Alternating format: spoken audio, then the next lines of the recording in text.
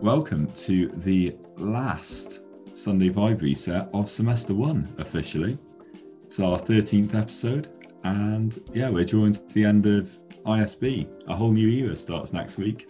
Yeah, I hope everyone had a nice holiday and, somehow managed to keep busy.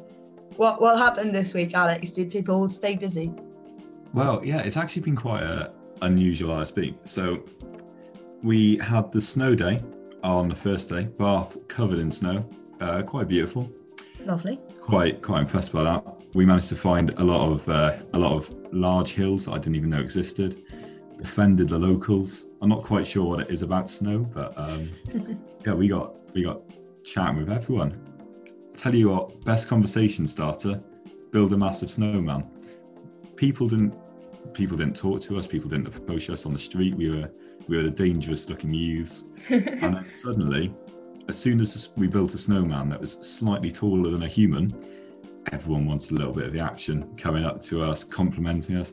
We had about 15 people go, "You trying to get in the Guinness Book of World Records with a snowman that big?" Whoa. Yeah, I know. I mean, maybe I could get onto this show one day. Who knows?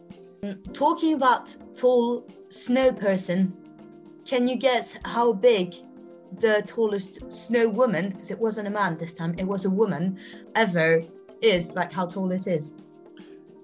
Well, seeing as there are so many people that thought that we might have broken a record, I can't imagine it would be over maybe 10 feet. As it turns out, it took them over a month to build it. Oh, that's cheating, isn't it? In Maine, United States. And it measured 37 meters, so that's 122 feet. Yeah, well, that's just silly. I have to say, the moment that a snowman goes above head height, it becomes an absolute nightmare. So, in a way, quite impressive, but I'm just going to accuse them of cheating. And, they're not going to find me. They can't attack me for that. Well, if you need any more details about this snow woman, she had a 48 feet wide fleece hat. They used 13 million pounds of snow to build her, and her eyelashes were made of 8 pairs of ski. Yeah. I mean, it's all very impressive, but I've got a personal attachment to our one. It's interesting you say snow woman, because now I think about our one, probably more a woman than a man. But it's all very avant-garde. It's very hard to tell, isn't it, with the snow people. But it's that was right at the start of the week. That was actually probably the day that this last episode came out. Since then, lots of big news has gone on. Everyone's favourite shanty, Wellerman, got to number 3 in the charts. Wonderful. But not just that. The Longest John's version also got to 37 in the charts. So, hats off to the local influence there. Bristol band Longest John's doing wonderfully. Always good to hear. Yeah, and today is the Big Garden Birdwatch by RSPB, which just reminds me of childhoods where we'd have to sort of sit in the garden and then count every bird that landed. But we lived in a sort of city, so we got like a few pigeons, a couple of seagulls. I think we had a crow once. That was quite big news. We always feed back our incredible numbers of like 4 birds landed in our garden in an hour. But it was sort of quite entertaining to just sit there, occupy yourself for a day. Nice. But it's not necessarily the ISB that I'd want, but managed to fill a bit of time with it. Obviously, I'd rather have gone skiing, gone somewhere abroad, had a little holiday in ISB. That's what it's about, isn't it? But I don't think that's going to be happening anytime soon. So I've had to dedicate myself to being immersed in other cultures in other ways. So instead of, say, going to France, learning a bit of the French, I've spent a lot of time on Duolingo, which has been an interesting experience. It's sort of like replacing actual conversation with talking to a little owl that's green and shouts and is very disappointed in everything you do. So it's just like a normal friendship, really. But I've actually done a bit of research into how to learn languages, and I thought I could share that as our lesson this week. We've learned about snow, we've learned about shanties, and now we can learn about learning. I mean, yeah, who doesn't want that? Yeah, so I mentioned that I have spent a bit of time on Duolingo. And Duolingo users, the number of Duolingo users has increased by 132% in the UK this year. So, just because we can't go abroad means we're making an extra big effort to try and be better at going abroad, which I think is a very British reaction to a problem. And yeah, what I mentioned is quite good about this is there's no pressure in these apps. Like, you can do whatever you want. And apart from the shouty, angry owl, nothing that terrible can happen. And there's also been a bit of research that people have done on how to learn language. They point out that some of the best ways to do it is to just sort of immerse yourself in the culture, watch films, read foreign books. And I thought this is pretty ideal because it's zero effort. You actually don't need to sort of do anything. I mean, if I'm sitting down and I have, French film going in the background, I've not actually lost any of my own time. It's just sort of happening, which is exactly the sort of learning that I like. Almost procrastination. And which French movies would you then recommend to any of our listeners trying to learn French during this lockdown? Well, I'm going to throw that one right back to you. I want to know, as a true French, what would you recommend to me? Well, if I could recommend one show and one movie to you, would that fit in your schedule? Go ahead, please do. So the movie I would recommend is called Potluck, and it's about a French student who moves in a flat in Madrid that he shares with like one English girl, one German guy, one Italian guy. And so it's just a bunch of cultures all put together. And it sounds like the start of a joke. I know, right? But it's a quite funny movie, to be fair. And I quite enjoyed that one. There is also this show that is called Call My Agent that a lot of people have been enjoying. And I think the 4th season just came out. Well, there you go. I've got plenty to sink my teeth into now that I have to go back to procrastinating actual things as opposed to procrastinating nothing, as it has been over at ISB. My need for this sort of content will just increase. But yeah, I've just to conclude, I've thought it was very interesting that a lot of research these days has been pointing out that when people say that you can't learn a language as an adult, or it's considerably harder, you've got to start when you're young. Apparently this just isn't true, which I saw as big reassurance. Apparently it's slightly easier if you're below 17, but it's really like hardly a factor. So there you go. One less excuse that you've got in your bank. But anyway, that's what we learnt this week. But there have been a few other things going on, a few interesting events. And a lot of this has actually been throwbacks to news that's actually quite old. So we just discussed a bit of procrastination, but actually a lot of the news in this week appears to be people just bringing out statistics about 2020. One of which, 69 tributes to slave traders, colonialists and racists have been removed across the UK. And you can find a fun list of all of the terrible people on the internet. And renewable energy actually saw its best year ever in the UK in 2020, with 37% of electricity being generated by renewables. But what I particularly like about this article is it sort of names and shames everything. Apparently wind had an excellent year, so hats off to wind. And solar power is just really not making the effort. It's lost its glory days. In the European Union, which you're no longer part of, but turns out renewable energies have actually outdone fossil fuels in 2020 as a source of energy. Well, there we go. Excellent. Steps in the right direction, aren't we? But yeah, unlike normal, we haven't actually had to gloss over too many of the big stories because not a ton has happened this week. So have you got any good news that you've managed to find this week? Further than good news, I've got the results back for the poll that we put out last week to name your plant. See, this is the most important news. This is like, there's world news, there's national news, there's local news, but this is important news. This covers all. Go ahead. So, among all the suggestions we received, we had Alex's plant. Yes, straight to the point. Very original. I like it. To quote yourself, does what it says on the tin. It really does. We've got from Samuel, Succulent Sam.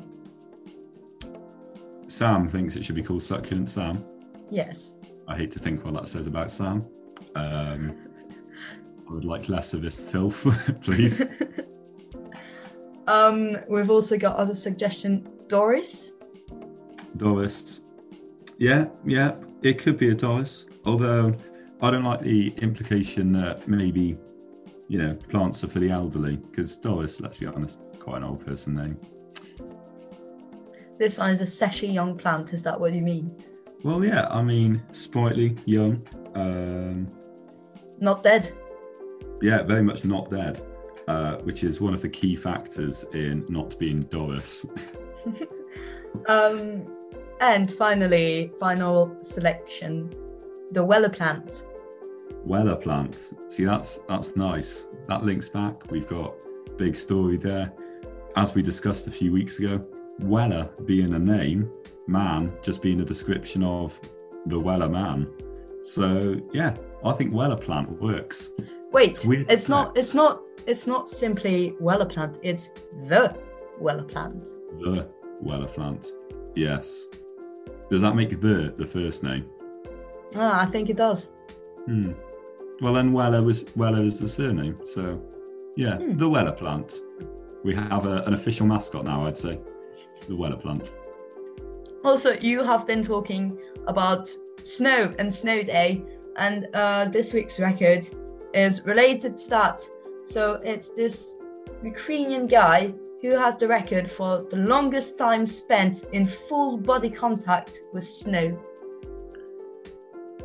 You surprise me every week with the things that people do.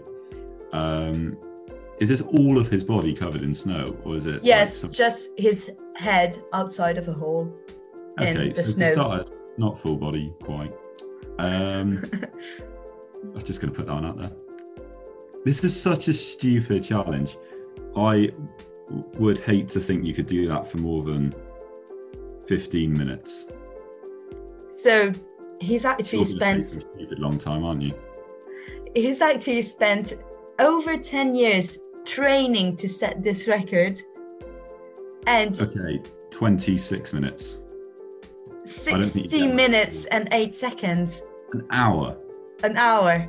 Fully in the snow. Has this ever appealed to you as a sport? Like, I can see why people might take up, say, football or rugby or maybe even badminton. Standing in the snow just doesn't do it for me so much. It's more than standing. He is lying down on the floor, on the snow really, and the rest of his body has been covered in snow apart from his head, and he stayed like this for an entire hour. This sounds like a mistake. I mean, in a way, it's like it's a good survival skill, isn't it? But I don't know if it actually is. All I want to know about this record is, how did he actually train for this? Was this just like every morning, he'd wake up, turn out to his life partner and be like, "Hello, can you cover me in snow today until I can't take it anymore?" Yeah, well, maybe we could take this up. Maybe we could pop down to Whalley Weir, have a little swim. I could get you in the mood, and just go and lie down on the cold ground for a while. I mean, it's not like we're doing anything better. The awesome person of this week is called... Oh, yeah, go on. Because have to say, the record man is definitely not the awesome person of the week. He is called Chen Si, and since 2003, he has been patrolling a big bridge in China to find and stop people who are about to jump in the river to end their lives. And so far, he has stopped more than 400 people. 400? in 18 years. Wow. I mean, that's quite it's an incredibly noble way to spend your day, isn't it? Clearly. I mean, it must be tough for him, but I don't know. Maybe it'd be really rewarding in a sense. It's quite a difficult one, isn't it? Yeah, it's just, but we're all so glad that someone's doing that. Yeah, I mean, incredibly vital. I wonder if he ever gets to like stay in touch with the people afterwards. I wonder if he befriends any of them. Yeah, you must make quite a special bond with these people. Yeah, I mean, he must say something very meaningful. It's fascinating. I don't know how you would go about that, but yeah, it's pretty awesome. Pretty awesome. But on to more regular good news. Yeah, back to the promised vibes. Florida has made the bid to host the Olympics if Tokyo was to back out. I saw this, and very, very Florida. Like, they didn't try the first time, to the best of my knowledge. They're just, taking advantage here. And why do Florida think they'd be more capable of hosting the Olympics than Tokyo? Like, so self-confident, an entire state with so much self-confidence. It's incredible. I know, right? The size of their ego, it's amazing. Yeah. I mean, yeah, it hardly even I guess they got to try before they sink. So true. Do you think they would have some special events, like, I don't know, fighting a crocodile or something, like something very Florida related? Well, yeah, because each Olympics gets to introduce sort of select sports. Exactly. We discussed a few weeks ago about how France is going to introduce breakdancing and climbing and things. I believe Tokyo introduced surfing. So I'd be interested to see, what would Florida introduce? Maybe they'd just put you up against some random Florida man and be like, who can be the first to make it to the headlines? It's like that. It's like that theory of they should get some average Joe to do every Olympic sport. Yeah. I don't know. Make it Florida man. That's a much better way of doing it. Florida man tries all of the sports. I don't know if you followed that challenge that was on social networks a few years ago. And it was the Florida Man Challenge. And basically it was this website in which you had to put in your date of birth. And it would tell you on your birthday which Florida man made it to the headlines. Oh, they're supposed to do that now. myfloridamanstory.com. Oh, yeah, I think we can bring this back. What's your Florida man story? So mine is Florida man chews up police car seat after cocaine arrest. Sensible. Do you reckon he was hiding the cocaine in the seat? Because if so, good luck to him. Maybe, or maybe he was, trying to dig his way out of the car. Yes, I mean, it's impossible to know. Impossible to know with the Florida man. I've got Florida man interested in getting tased, run through airport in underwear, waving nunchucks. Which I believe wins here. Definitely. Just the fact they're nunchucks, No sensible reason for that. Another good news is the American band that's called The Flaming Lips has held 2 concerts in Oklahoma with both the musicians and the audience in individual inflatable balls. So each bubble could hold up to 3 people, and they all had a speaker so that they could have some quality sound, water bottles, a fan, and a towel to wipe down any condensation. I mean, for starters, this sounds so much more luxurious than any concert. I've actually noticed Flaming Lips have been doing these concerts right through the pandemic. They sorted this almost immediately, and it makes me suspicious that they started it. were going to do this anyway. They came up with the bubble idea so immediately after everyone had to isolate.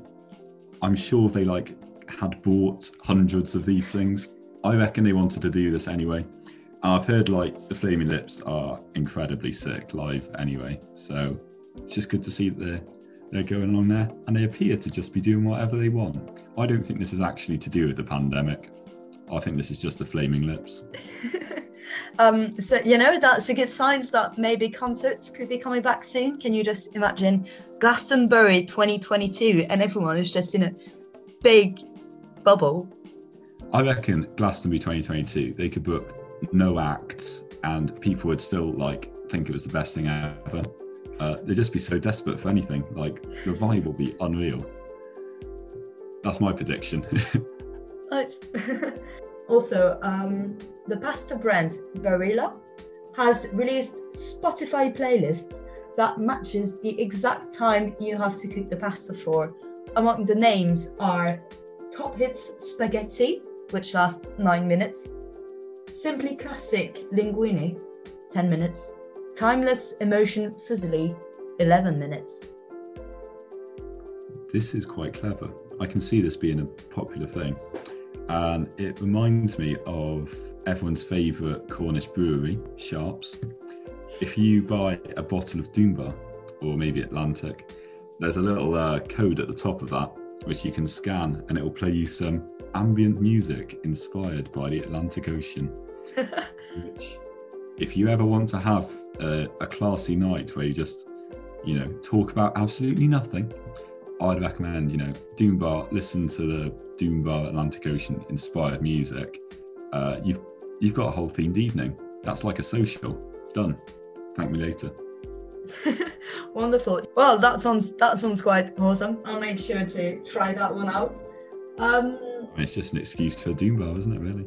Classic. Doombar and pasta night. Sorted. Have music for days. For the first time, scientists have successfully used satellite cameras to count elephants, which is an important step forward in monitoring endangered species. Pretty good. I like how they chose to do this with elephants. Is this transferable to any not ridiculously huge animal? You said they finally managed to count elephants as satellites. They're huge. Just look. Well, I'll be impressed when they can count tigers or something that blends in well. But elephants, you don't need a satellite. There's one. Yeah, you know what? Maybe you should just become an elephant specialist scientist. Yeah, I could become an elephant specialist. I can spot elephants. I bet if there was an elephant in front of me, I could see it. I'm not bragging. It sounds like I'm being a prick. I just reckon I could see an elephant. That's literally all I'm saying. Well, good for you. Several art museums around the world are developing 3D versions of paintings so that visually impaired people can enjoy the art. Oh, that's pretty cool. Would it be like you go to the gallery and there's sort of the painting and then next to it there's the one that you touch? That's exactly what it's like, but in smaller so that everyone can touch it. No, I think that'd be pretty good because, there are all of these do not touch signs at museums and all that makes you want to do is touch. So, yeah, they've sold two birds, one stone there. Delightful. Bernie Sanders' team has launched official sweatshirts of his iconic inauguration meme, with 100% of the proceeds going to Meals on Wheels charity, and they have already sold out. Why are they not selling the mittens? No, they are selling the mittens too. Because basically he got them off Etsy. He got the mittens off Etsy. Yeah. And so it's a small shop, and she is already selling them for charity. And she has been drowning in orders since people have seen that Bernie Sanders was wearing her mittens. Well, unexpected winners there. No, I'm glad you can buy the mittens, and I'm glad you can buy a photo of another man wearing the mittens. But it's for charity, so you can't even be annoyed at that as a concept. Can't take my usual stance. And final good news of the week. The South Korean startup that's called Petpulps Lab has developed an artificial intelligence-powered dog collar that can track your dog's mood thanks to a bark recognition technology. Right. Does the dog have to bark for this to work? Or does it just sort of sense your dog and how it's feeling? I think the dog has to bark. And how is this an AI? How have they Because it translates it. Because it can be a happy bark, it can be an angry bark. When a dog's barking, you generally know this isn't needed. This is pointless. This is another example of let people come up with technologies and they come up with the most pointless ones first. Typical. Right. I have so few words to say on this, but if you have a dog and you need to get an AI to tell you if your dog is happy, you shouldn't have a dog. That's my only point. That's just my initial thoughts. I might be wrong, but that's where I stand. I'm just trying to make you happy, and this is how you react. Are you going to get one of these for your dog? No. Because it's quite expressive. But you know what? I guess when you have, for example, a Chihuahua, which only barks all the time. Yes. I've only been thinking of like big real dogs. The fictional small dogs, the angry little ones. You don't know if they're happy or angry, or like it could be the time in their life, or they want to kill you and you don't know. So maybe it's good for them. I can see that now. I think I've learned a lot this week. It's been quite an educational one. And it is the whole purpose of this show. Yeah, I don't know. Maybe we're filling in the gap from uni. You learn a lot of things, and then in ISB, this is when you learn the real stuff. This is what we've acquired. This is where you learn about real life. Yeah, and next week we can go back to, I don't know, man fitting 20 straws up his nose. But until then, goodbye. This has been episode 13 of the Sunday Vibe Reset. You'll hear back from us next week.